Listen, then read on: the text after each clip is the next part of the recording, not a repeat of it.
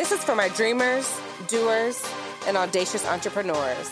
For those who want to wake up every day and be in love with the career you've created for yourself. This is for you. This is for us. This is the Forever Fun Employed podcast with me, Jana Hall.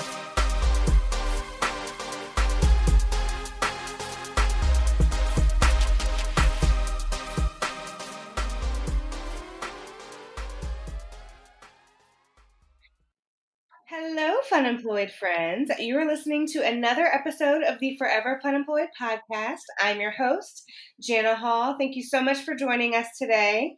And I am joined today by another very special guest, Miss Deja Coley. Deja and I have been connected on Facebook for quite some time now, exchanging comments here and there. And one day we just connected in the DMs and just decided, to kind of just talk about our career paths and, opportunities to collaborate. And this was the perfect opportunity to have her on. She is a fellow entrepreneur who is the founder of The Results Enthusiast, which is a firm that helps working professionals and entrepreneurs get comfortable getting uncomfortable with their habits and thoughts so that they can make lasting changes to the way they think about themselves and money.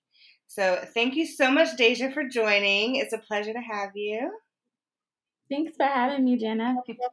So before we get started, I have to ask, what type of fun employed are you? So I do have a 9-to-5. It's a bit of an untraditional 9-to-5, but I won't release too many details about that yet. But I have a 9-to-5, and I'm also an entrepreneur. Okay, all right. So we are, you all know, this fun employed life is not just for the full-time entrepreneurs. It is for people who want to be in the driver's seat of their career. So whether it's having a full-time job that you love, having a full-time job in a side business that you're pursuing, or you're going, head on full-time entrepreneurship, anyone can be fun employed. So thank you again, Deja, for joining. So I mentioned briefly your firm, The Results Enthusiast, and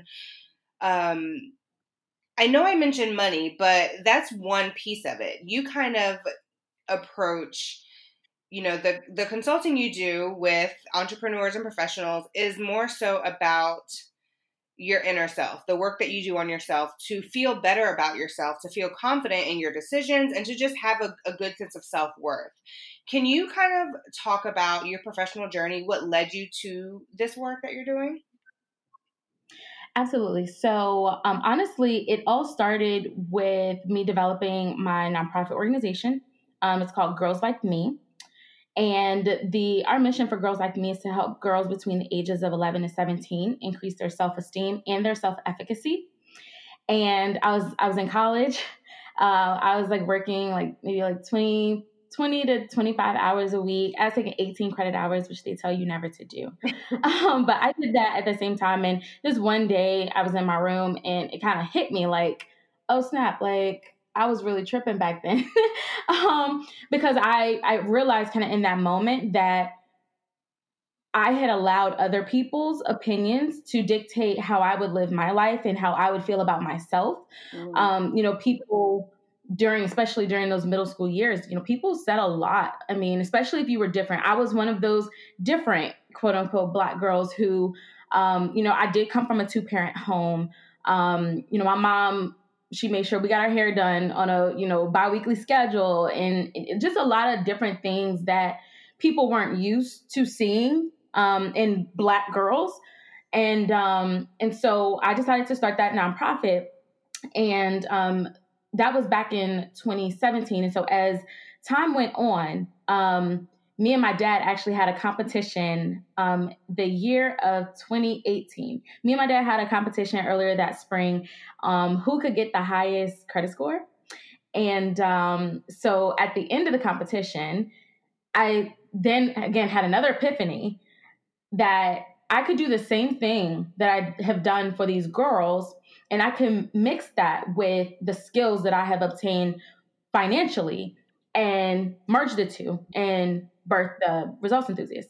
So that's how that came about. And I guess the correlating piece was the same thing, the same reason that that the teen girls go through, some of the things that they go through is self-esteem related or self-efficacy related. And that actually is very true for adults as well.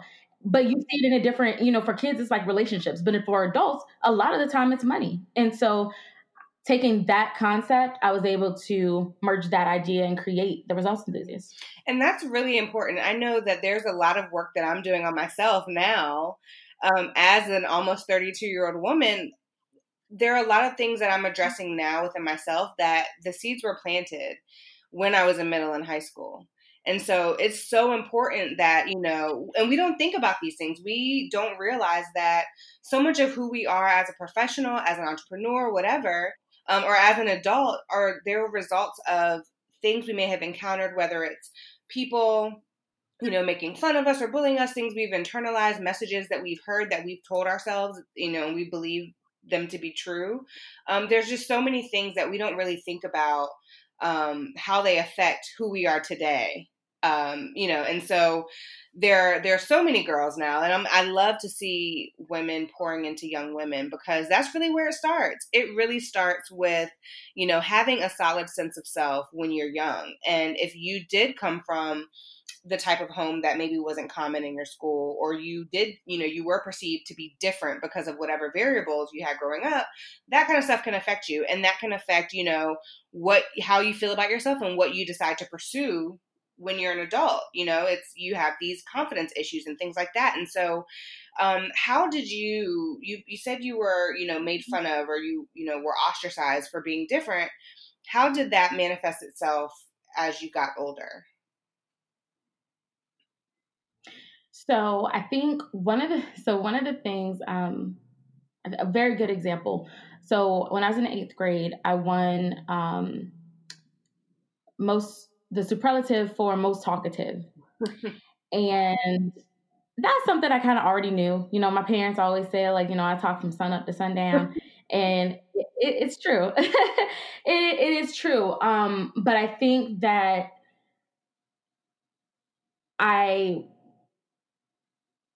I think that since, everybody else kind of thought that about me, I think I felt like I had to live up to that in a way. I felt like, okay, well, I'm most talkative, so I guess I got to talk and I got to keep talking. And, it wasn't until, recently, really, I mean, in the grand scheme of, a lifetime, it wasn't until later, much later in my life, that I realized that I had to stop doing so much talking. I had to do more listening.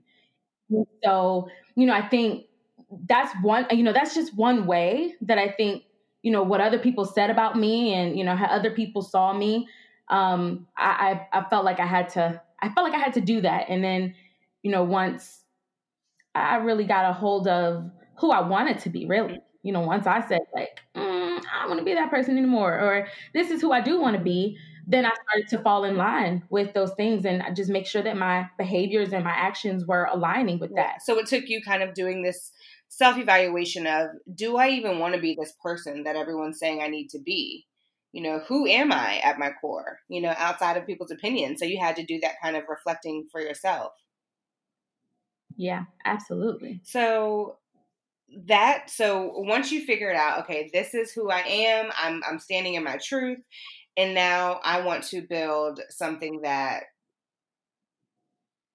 helps me pour into young girls, to help them realize who they are and, and realize their truth. So what has been your experience, or the most fulfilling part of running the Results Enthusiast and serving young women the way that you do? So, I think there's two questions there. I think the most fulfilling part of the Results Enthusiast, which is, for all, anyone can, pretty much become a client, but the most fulfilling part of the Results Enthusiast is the successes. And I would say that that's likewise for even girls like me and the results that I see in teen girls. So we had the pleasure of having one of our members in Girls Like Me.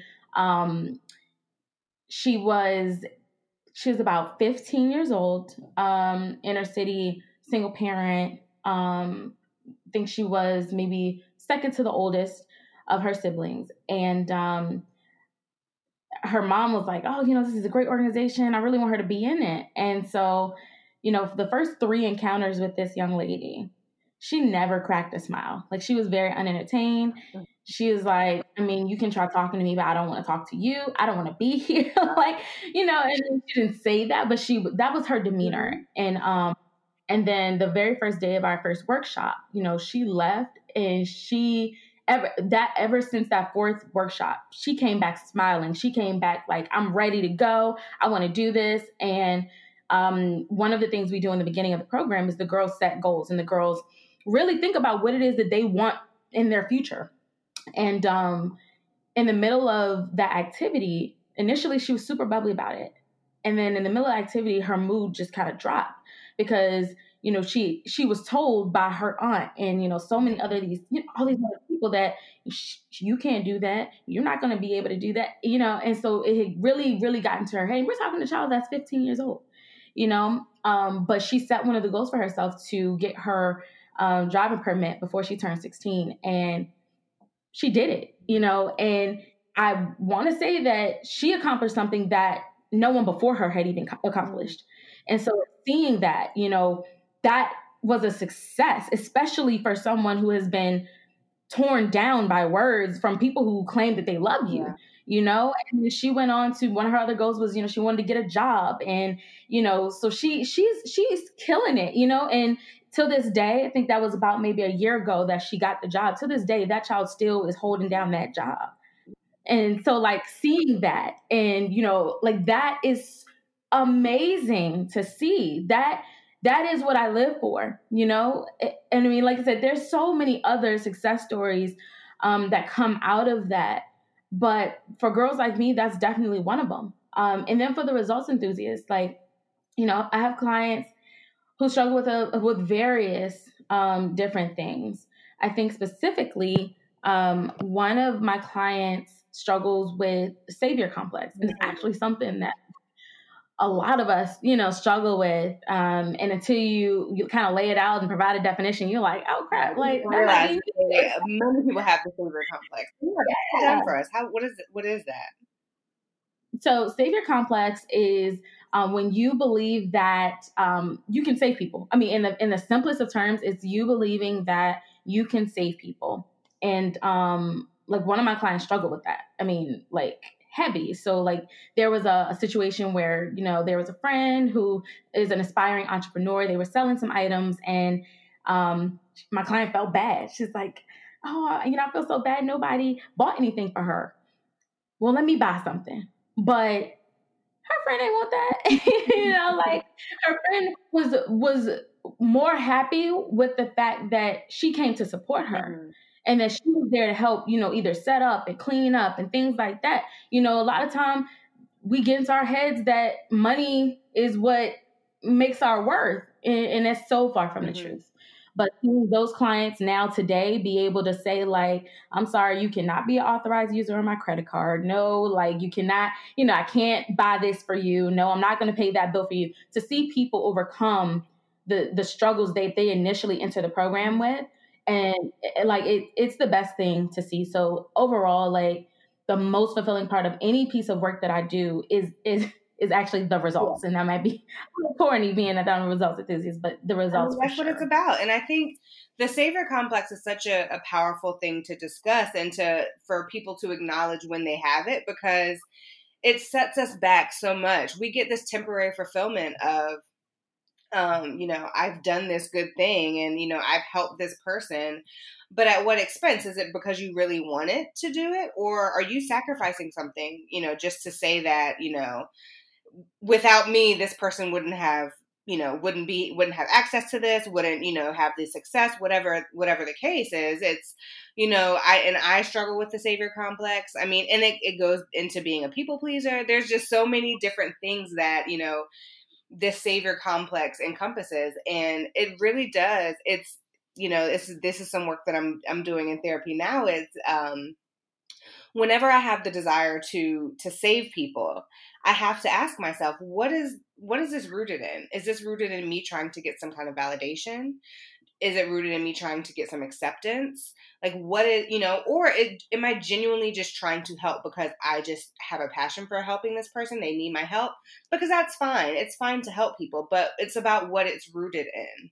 If it's rooted in you not having boundaries, if it's rooted in you trying to please people, you're going to fail every time. And so, our first conversation that we had, you talked a lot about people, attaching their self-worth to what they can give to people. And that's harmful. It's really harmful to to attach your worth to anything outside of yourself,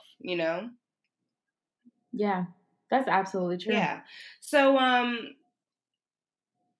you mentioned earlier that you do have a full-time job, and you do the Results Enthusiast and Girls Like Me, almost on the side, even though it's not really a side hustle. You run it completely. Can you speak to the benefit of having both? So the benefit to having both is,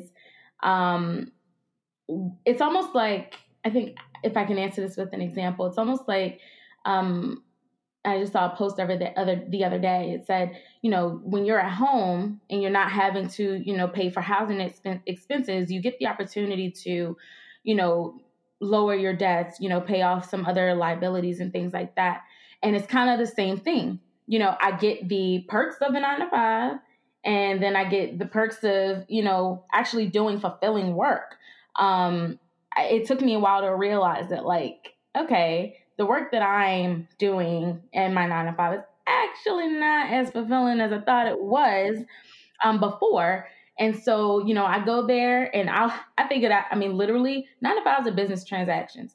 I come here, I deliver what you want me to deliver, you pay me, and we keep it moving, and then once, for me, it is a little bit different because, the key, I think, in being able to, I always think of my situation as a hybrid, like, a hybrid fun employed, because my full-time, my 9-to-5 is very, very low maintenance. The key to that is I'm doing something that comes easy to me. I'm doing something that I'm very skilled at. And so, using skills of like good time management, and just prioritization, essentialism, using those principles allows me to come in, do what I got to do, and really just organize my schedule to where everybody's happy. Mm-hmm. Yeah, it has its hiccups, but it's really valuable to still have some stability there while I'm growing my businesses, so that eventually I can do what I love to do most all day, every day. Yeah. Can you go into that a little deeper? You named 3 things. I can't remember the first one, but time management and essentialism. Can you go into those things? Because there are many people who do have full-time jobs and want to figure out how can I find the time? How can I make time to do both? And so those are 3 very important things that, people should remember and be able to master. So can you kind of break those down? Yeah. So first, I want to say that every full-time job is not going to work. So, like, if you work full-time in a call center, for example, like, you got to take calls all day, and there's no way around that. There's no way around that at all. But for some other people, like, you have, like, my full-time job is I'm an IT project manager. And so, I'm running projects. I'm not doing the projects. I'm managing them. So really, I got to make sure it's just no fires. I have to make sure that everybody has what they need. And so what I do is, say I come in the morning, I normally try to knock that stuff out right then and there. I may have a couple meetings on my calendars, and I usually am able to assess, like, okay, here's a day that is probably heavier for my 9-to-5. So let me, on my for my other businesses, I might need to take it a little bit lighter that day and not plan like a full task list. Mm-hmm. But a couple of things that I do that makes it easier is I make perfect use of my calendar. Like, all of my calendars are synced. So anytime something comes up on my for any of my businesses, I make sure that I block it out on my work calendar. If something comes up for work, I block it off on my other business calendar. so that I don't experience time conflicts. So that's one thing that I do. I am a new essentialist. And so essentialism is a principle that basically says um, it's how to discern the vital few from the trivial many. And that's people usually try to make everything seem important, but really it's very few things that actually are. And so being able to discern, okay, what's important here and what's not important here. That is a really, really, really important skill to have, because people will pull you into meetings that you're just going to sit on and not have any input. And it's taught me, like, one of the things that I learned, like one of the biggest things for me that I learned was saying no, which is a hard thing for a lot of people to do, but not just saying no, but saying no gracefully. Yeah. I wish I could, but I have this other obligation, or the book talks about that. It's a book by Greg McKeown, I believe, and it's just called Essentialism. You can get it on Amazon. It's a really helpful book for productivity, and I had to read it because I used to be one of those like hustle grind people, oh, I got to stay up to 2 a.m. to grind. And then there's only one thought that had to change in my mind for my behaviors to change.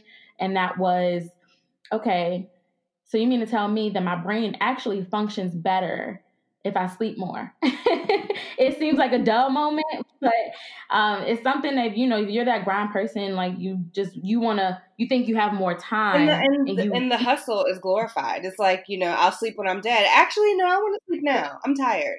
But we have glorified this burnout culture where it's like you need to work nonstop, you need to do all the things, we need to be up at 3 a.m. doing whatever. It's like, no, we can sleep. We need to recharge. Rest is an important part of any routine. We just as much as we work, we need to factor in schedule and rest.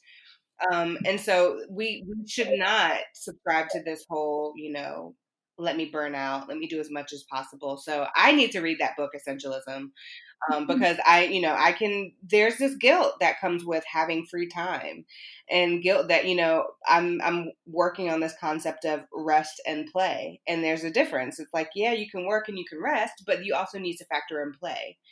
And so it's like finding a good balance and doing only what's essential. Yeah. And there's, as a part of that, like one of the other things that came out of that for me was my business hours. So, and I have people comment on it like all the time, especially like, I have a real estate venture as well, in property management. And for like, I used to work with a client who wanted access to me like all the time. And it took me to go through that experience to be more strict about, my criteria. And so now, like, whenever there's I have a client, especially for property management, I make sure that I put it up front, okay, so is it that you want access to me 24 hours, or are you okay with just hearing from me throughout the business hours? Because if you hit me up after 5, I'm not responding. If you hit me up before 10:30, unlikely, because that's my refill time, and we all need that. It's really, really, really important for us to do that, So sorry. that's having those boundaries and knowing what your limits are really kind of helps maximize your productivity, but it makes you feel better about yourself. And that's really kind of going back to the work that you do. That is really what it all goes back to, is feeling good about yourself and having high sense of, self-worth, high feelings of self-worth, and, high self-esteem. And so, you mentioned before, spending habits kind of speak to your level of self-worth. And that's a connection that I would have never really put together, because I like to spend money because it's something that's fun to do when I have it. But what in your study or in your research or the work that you do, what have you learned about how your spending habits kind of tie into your feelings of self-worth? So, spending habits are usually, for most people, I should say, not for everyone, Spending habits are mostly motivated by the expectations of the outside world rather than your own. And so, an example of that may be, say someone who's overweight, and I think we see this one pretty often, so that's why I'm going to use it. Sometimes we see people who are overweight, and we're like, wow, they can dress their ass off because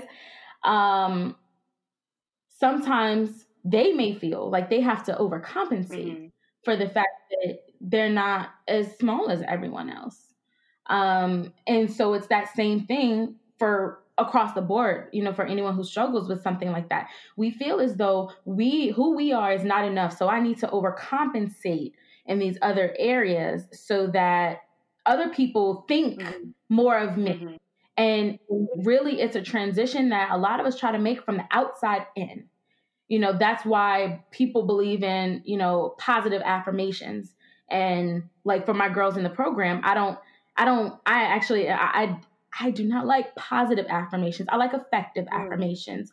The process of actually affirming something, but also creating a plan around how you're going to execute that. So, that's really what it is that I see across the board. People just trying to use the outside to try to make that transformation to their inside, and it doesn't work. It doesn't work that way. And I mean, you use that one example, but it can manifest itself in so many other ways. It's if my home looks a certain way, so let me spend money on expensive, nice furniture. And it's one thing if you just you like having nice things, but it's again, going back to what's the root of these purchases? What is what's behind all of it? Is it feelings of inferiority, feelings of I need to overcompensate? Or is it just, I like to dress nicely? I like to buy nice clothes. I like to buy nice furniture, art, whatever the case, I think that's a really interesting connection that, again, I'm learning so much that you wouldn't think to put these things together. And so what's a good way to reverse that? So say you do identify that, I spend money on these things because I have low feelings of self-worth. And that can spill over into business ventures. It can spill over into our professional life. So how do we work backwards and reverse what's happening with this? So I think what's really important to note here is that we're not going backwards. We're not reversing anything. What we're doing is we're carving a completely new path because like the things that we went through, they make us, and they make us who we are. And, I'm never ashamed or regretful of like the past that I've had because all of those things were lessons that turned into blessings, And so some of the things that we can do to try to overwrite some of those habits, rather, the first thing is going to be changing your thought pattern around it. That's the only way, that's my belief system. My belief system is that the only way you can change a circumstance is by changing the habits and then changing the thoughts behind them. So if you want to change a circumstance, the only thing that has to change is your thought. And so you have to change the way that you think about things. So one of the things maybe I can say in my life as it relates to self-esteem, and like for me, I think I had to with the hustle mentality, I had to change the thought behind that in order for me to do something different. And that's something that I have not struggled with since I've done that. Even when it comes to relationships, if there's a particular, I used to live accordingly to other people's opinions and their thoughts for me. I mean, I went to school for computer engineering and I thought that was my dream, and it was not. My mom came from my mom came from a lower income background, where, she wanted, her kids to be doctors and lawyers and engineers, and so that's what I did. And it made me angry for a bit because I was like, well, if y'all were, wise enough to actually hone the big personality that y'all said I had, I could have been a hell of a leader. Y'all could have put me in a business or a leadership organization to help me hone those skills rather than telling me to sit down and shut up and, going and do things that really don't excite me, So nevertheless, I think it's all about changing the thoughts that you have about those things, and then your reality will change along with it.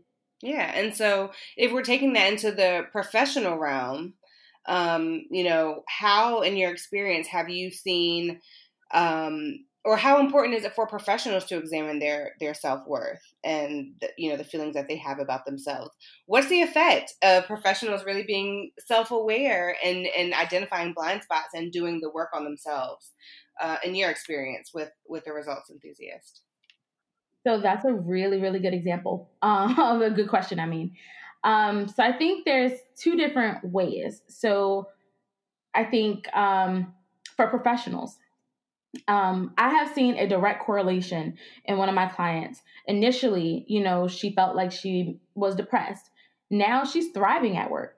There's a direct correlation between what you do, how you feel about yourself, and then how your work shows up. If you think and I see this all the time. I don't know if, you have struggled with this before. I know I have, where if I can't do it at 100, I'm going to do it at 0.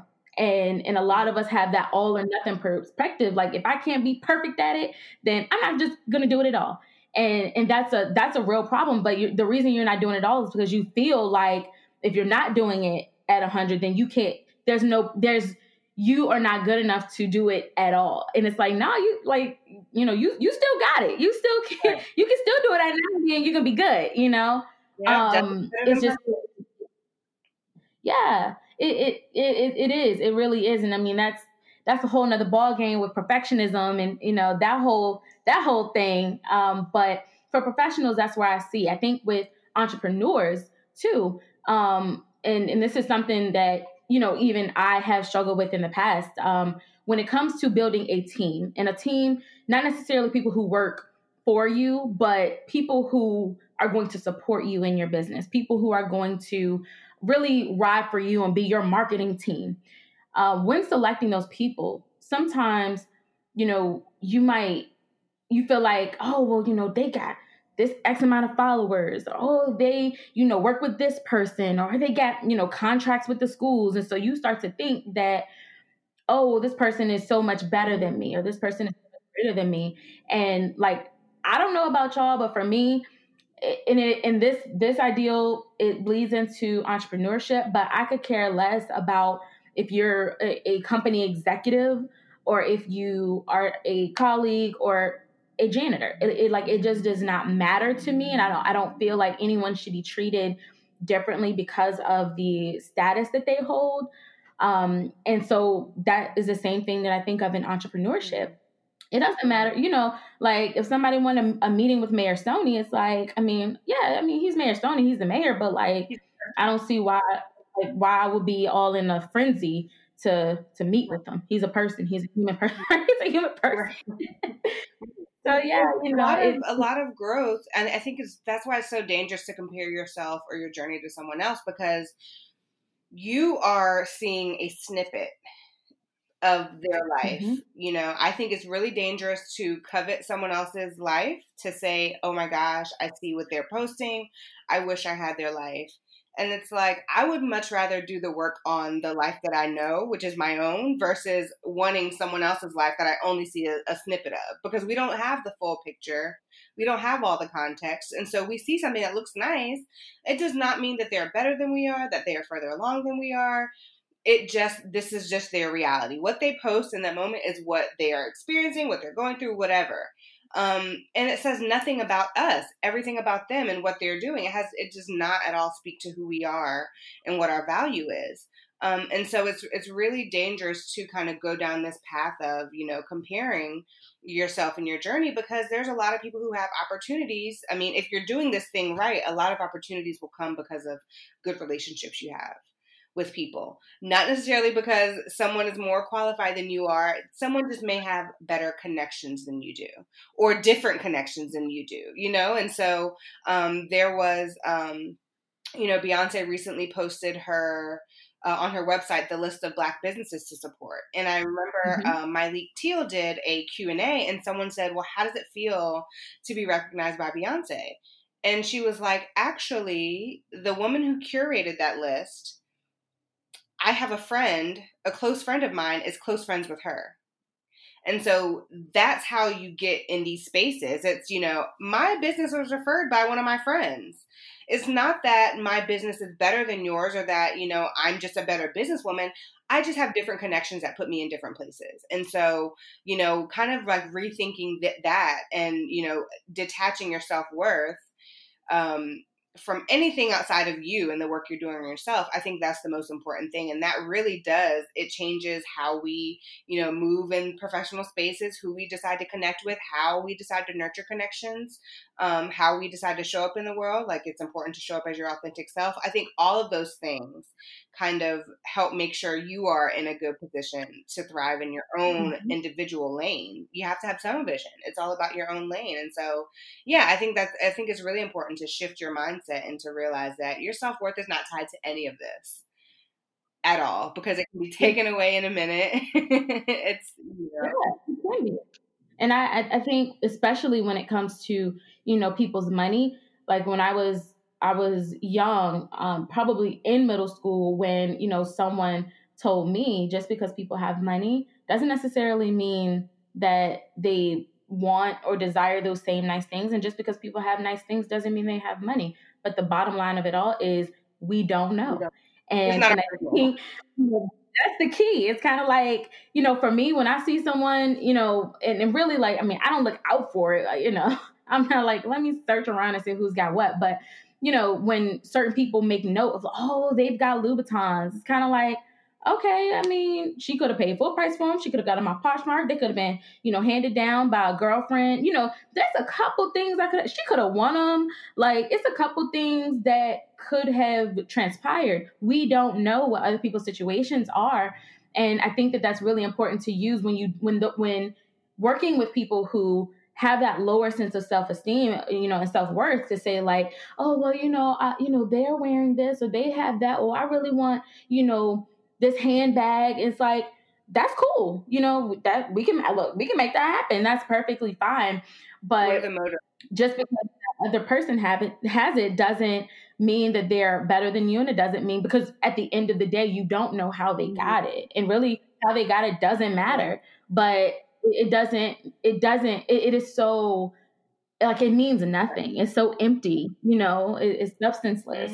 And so what's the benefit of, and that's why you have to think about the motivation behind it all. Sure, you can get these shoes or this handbag, but why do you want it? Do you want it because you think that it makes you look a certain way? Do you want it because you think that it says something about who you are and it gives off a different message and you're looking for acceptance? Or do you want it because, I really like those shoes and I've always wanted a pair and I can finally afford them, whether I've saved for them or whether I make more money now. It's, think about the motives behind what you do, and why you buy the things that you buy. And I think that's how you really know when you are in a healthy space. Yeah. You got to get on autopilot. Yeah. That's what I've heard. I have had the thankfully, like I've never been one of those people. I've like always been intentional about, pretty much everything that I do. But I know several people who are even close to me who have experiences of just being on autopilot, and I know probably run into them every single day, but it's like autopilot's not enough. And I think it's not enough because, and it speaks to someone's self-worth, because I know that I know that I look at myself and I say that there are people who rely on me, and not in a arrogant sense, but in a way that, like, there are people who, there's a need out here in this world. I've been put here for a purpose. I've been put here for a reason. And it's not just for me to just go through the motions. There are needs that need to be fulfilled. And I want everybody to know that we're all here for a reason. And there is a need that we all fulfill. And it's okay if you haven't figured that out yet. Like, that's the other thing. It's okay not to know. It's okay to, hop and figure it out. Like, I've never been one of those people who believed in, and maybe this is old school, but like how some people is like, oh, stay at one job for 40 years. I'm like, nah. afraid to jump and hop and skip, to whatever fills me or whatever is in alignment with what I'm trying to do as my end goal. Yeah. It's perfectly fine, but you have the self, like you are worthy of that. You are worthy of doing what makes you happy at the end of the day. But again, like you said, like motives matter, like if you're telling me, oh, well, I want to go and get these things because someone else has it. I want to go and do these things because someone else did it. It's like, you gotta check that. You really do. You have to check that, and you have to align yourself and say, okay, what is it that I want? Or why is it that I want this? Or what's my background? Like a lot of the work is going backwards to acknowledge. Mm-hmm. It's almost like checking. You do got to go back and you have to check the box and say, okay, now I know why that happened. Let me take this and let me use this as I fast forward. It's important. Yeah, that's it. And that's the work that you have to do. And it's constant work. You don't reach this destination of, oh, I finally feel like my self-esteem is at its peak and I have no more work to do. As you grow and evolve, whether you are growing in your career, you're entering into relationships, you are, there's so many different variables that life throws at you every single day. And so this is constant work you have to do to check in with yourself to make sure that you are still in tune with who you are at your core, and you still have, your value system, and you have your beliefs about yourself, and those can't be shaken. You can, view things in different ways. You can, as you get a new information, you can decide how that factors into your life, but you have to have a really solid sense of self-worth, so that you can't be swayed in with every different situation that arises. You have to really be confident and firm. And I think that's work that is ongoing. It's work that I'm constantly doing on myself. And I think as long as we're all committed to doing that work, we can pour into the younger generation who also now needs to, grasp that and internalize that and know that they have value and worth outside of what people may say or outside of their circumstances. So yeah, it's so great that you have decided to, devote your work to these young girls who need to have this healthy thought process, as they become the young woman that they're supposed to be. Yeah. And the one thing I want people to know is exercise self-grace, because being hard on yourself is not going to help. Right. You have to exercise self-grace and understand that you'll get there. Enjoy the ride. You'll get there. Just be patient with yourself. And the way I thought about it is, if I wouldn't speak to somebody else like that, why would I speak to myself like that? Or why would I treat myself like that? Mm-hmm. Think about that, think about that and really try to cultivate that experience for yourself. I love that. Self-grace. That needs to be like the theme of like the rest of 2020 for me. It's self-grace. It goes a long way, giving yourself grace. And yeah, that's a wonderful, wonderful note to end on, I think. And such a powerful, poignant kind of reminder that we have to give ourselves grace. We are all works in progress, and it's okay. It is okay. We will be okay. So before we go, of course, we have to end with the win and a woe. So would you like to go first, or would you like me to go first? You can go first. So my win, we've been talking about finances and things like that. I'm finally getting into the stock market. I invested.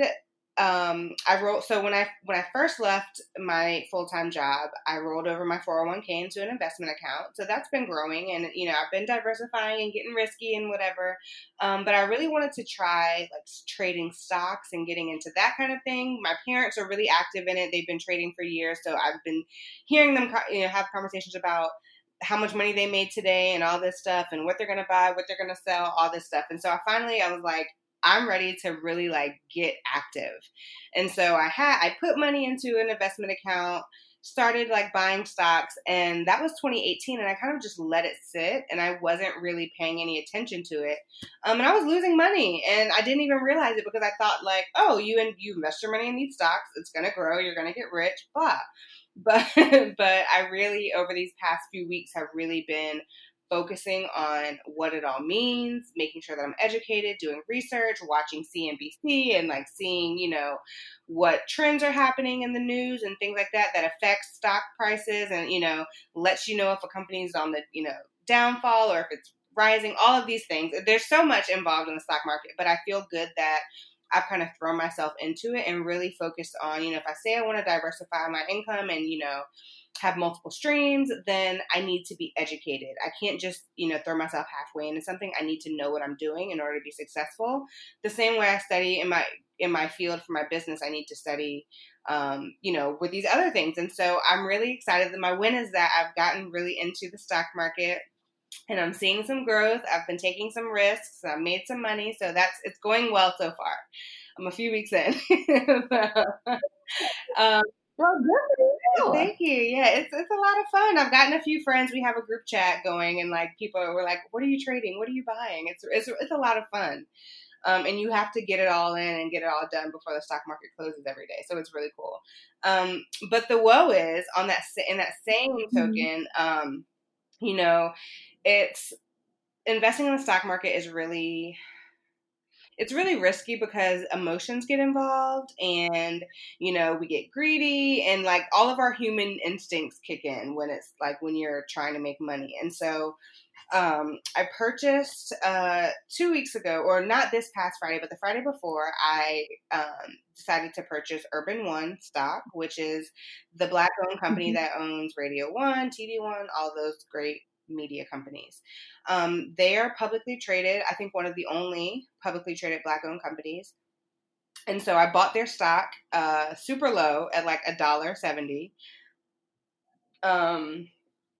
And by Monday, the price had like grown to $4 and something, like $4.60.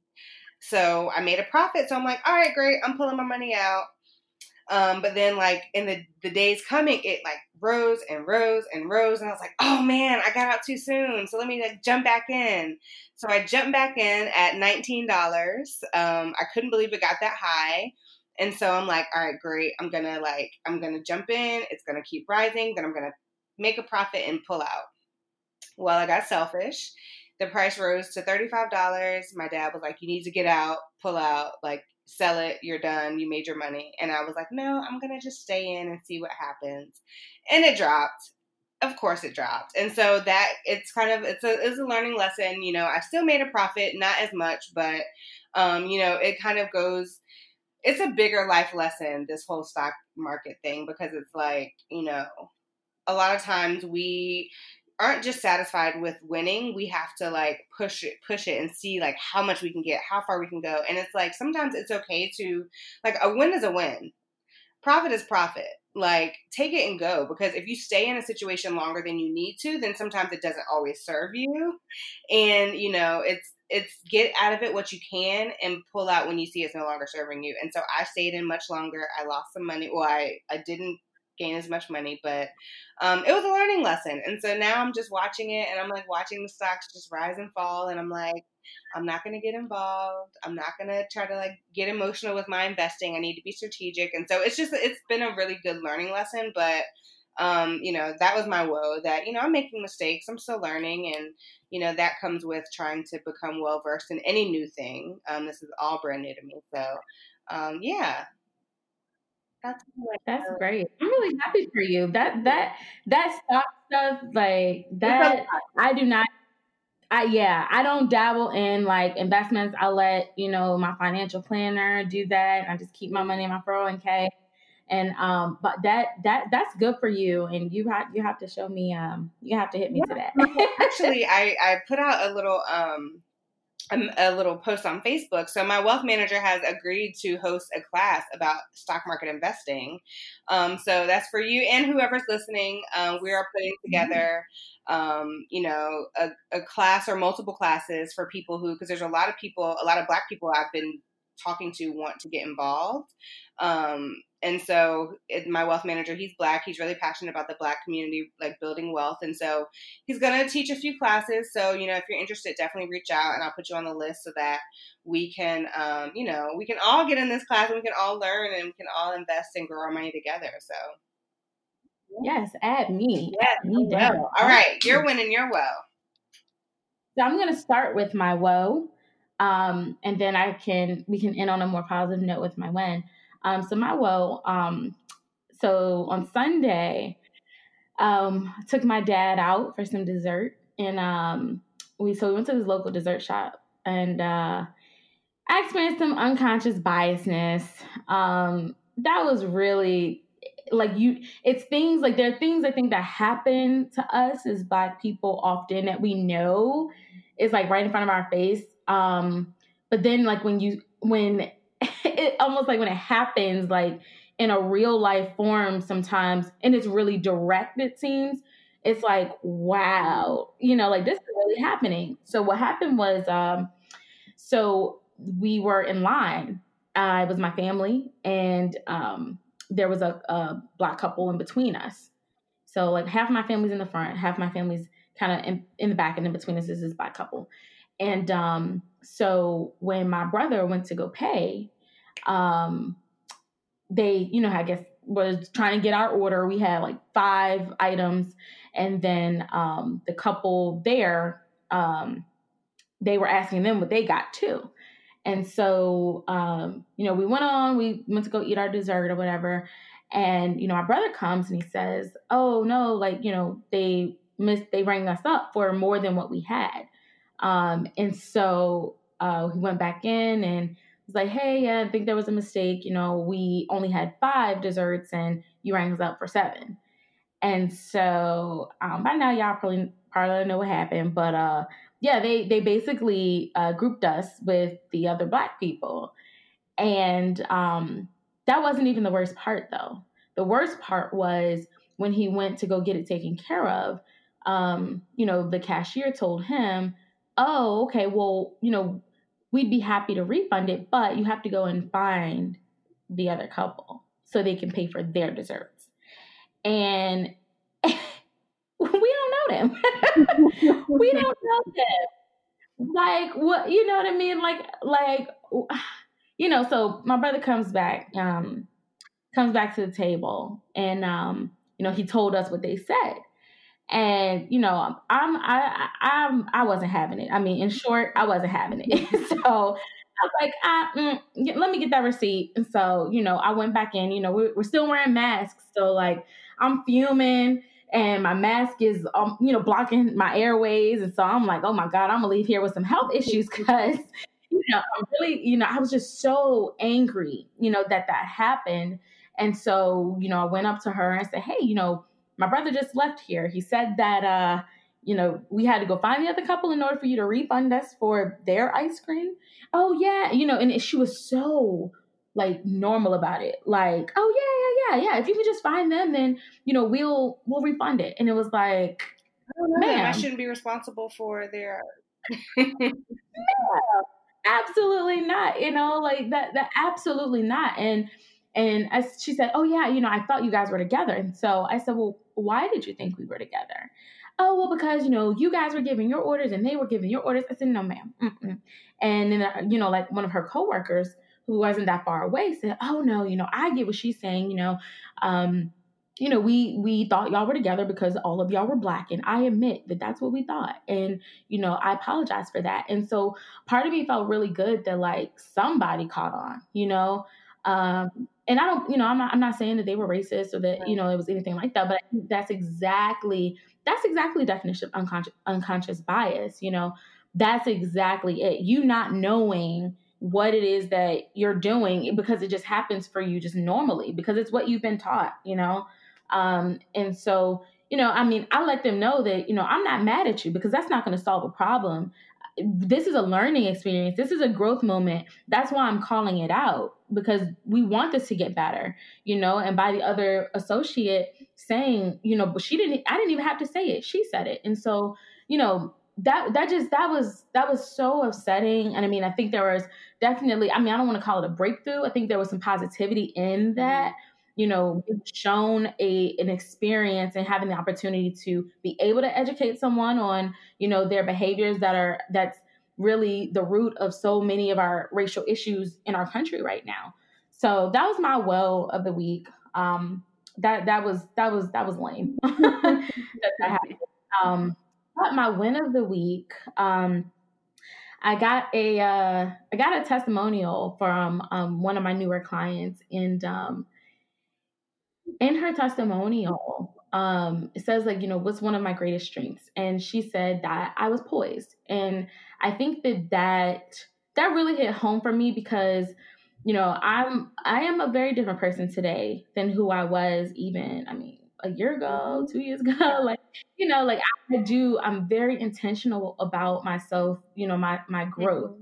And I mean, quite frankly, like, I used to be very rowdy. Some people, I'm probably still rowdy, but for someone to describe me in that way is definitely something that I've been waiting to hear from where I come from. It's just that was a huge win for me. I'm really happy to hear that the work that I've been doing is now starting to realize itself, even for other people, because we work on ourselves. We could work on ourselves for so long, but nobody else is going to start. You're almost like reversing. At least for me, it's been like that. I've been having to reverse the things that I placed some challenges in front of me in the past, but just to see someone recognize the work that I have been doing on myself, that is an amazing thing. So y'all, I am poised. That's going on all of my profiles and my bio. I am poised. Thank you very much. I've worked hard. Yeah, that was a huge win. Good. So. That's good. That's really good. Thank you so much, Deja. So before we get out of here, let people know how they can get in touch with you, whether they want to just connect with you or become a client. Yeah, so if you would like to connect with me, you can find me on Instagram and Facebook. My Instagram is at It's Deja Coley. That's ITSDEJACOLEY. If you'd like to become a client, you can go to my website, theresultsenthusiast.com, and click book a call, and we will get in touch that way. That's awesome. And of course, we have these, she works with young women, and we talk so much about the importance of young women having the resources and connections to, become their best self and to have a, positive sense of self-worth. And so if you all have any young women who you feel could use, some support as they discover who they are and, become happy and fall in love with who they are, definitely reach out to Deja for the Girls Like Me organization. And of course, you can get in touch with me on Instagram at Jana M. Hall. And the podcast is on Instagram as well at Forever Fun Employed. And if you have any questions, topic ideas, or anything you want to reach out about, you can reach out via email at foreverfunemployed@gmail.com. And yeah, so thank you all so much for tuning in. Deja, thank you so much for joining. I will see you all next time. Bye.